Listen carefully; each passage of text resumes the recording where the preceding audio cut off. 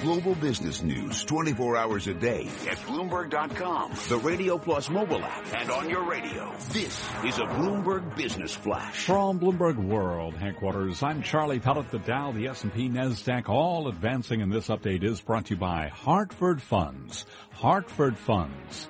Their benchmark is the investor. Now let's head right over to the First Word breaking news desk for today's afternoon call.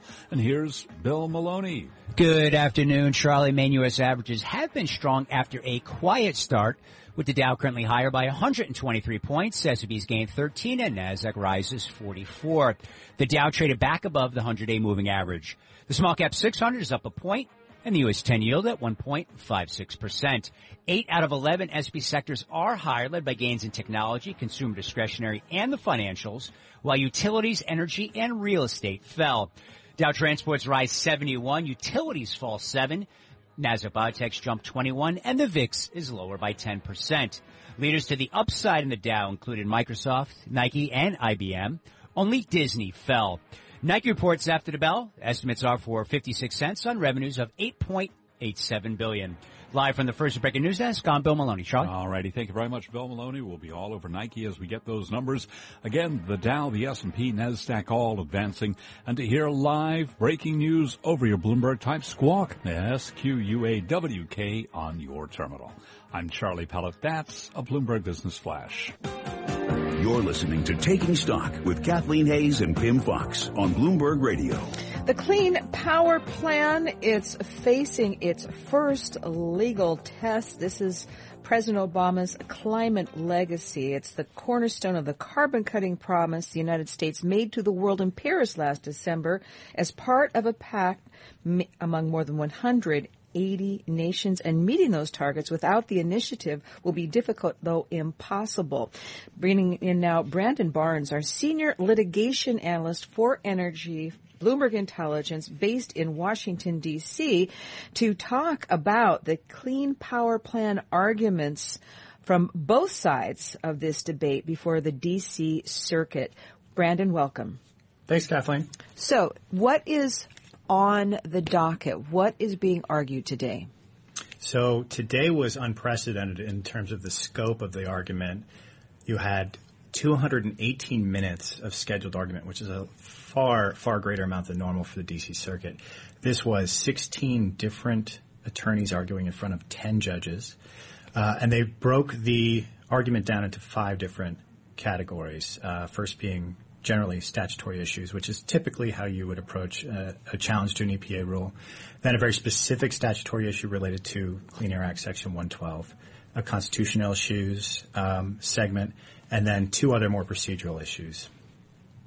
Can you outline who is and what is going on? Because I thought that the CPP ended up placing the Environmental Protection Agency, the EPA, in one corner, and then there are 27 states, plus industry groups, plus utilities, coal miners, labor unions, and they're all in another corner, and the judges are somehow in the middle. Well, I think that's certainly how the judges probably felt today with that much argument and that many attorneys in the room. So you've got EPA on one side, but they've got their own kind of cadre of support behind them. They've got 18 states supporting them, filing briefs. They've got counties, cities, mayors. Companies like Apple, for example, as well. Exactly. Yeah. Companies. Tell us a little bit in detail, like who's on each side and what are they fighting over? Sure. So I think if you look at it from a company perspective, on the side of the Clean Power Plan and on the side of the EPA are going to be your wind and solar groups, the ones who would benefit most from this. That's typically how these lawsuits work, right? And so on the other side, you've got utilities, especially the ones who are coal-fired, because they're really going to be put out of existence, not only because of this, but, I mean, the market has driven them so far down. So between this and other regulations, coal-fired power just isn't going to have the same kind of place in the U.S. power mix that it had before. So everyone who would support coal, the producers, those who work in the industry, including the unions, are definitely would be backing the opponents. Is this as intense or more intense than a Supreme Court kind of setting? When you talk about how many lawyers and it's a big undertaking.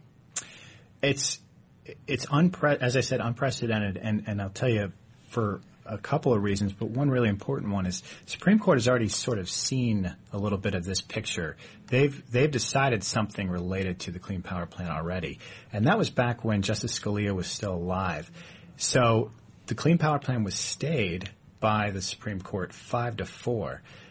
If we assume Scalia being that fifth deciding vote for the conservative side of the court, then we're at 4-4, which means that if there's a split, the D.C. Circuit's opinion will stay as is and remain sort of the controlling opinion. So that puts a lot of emphasis on what happens in the D.C. Circuit.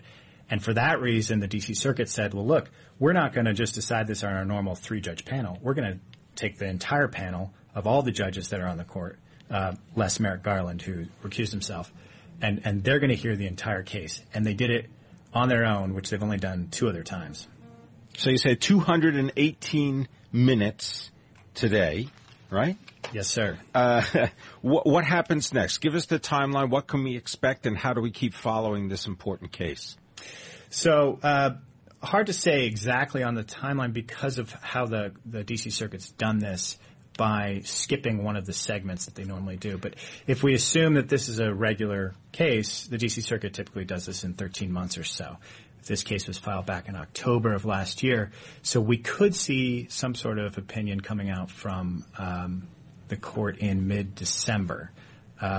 Go from there, there's the obvious appeal up to the Supreme Court. That's almost guaranteed at this point. That would take you through that process into 2017, potentially early 2018 until we have a final decision. If you had to bet, how would you bet this comes out?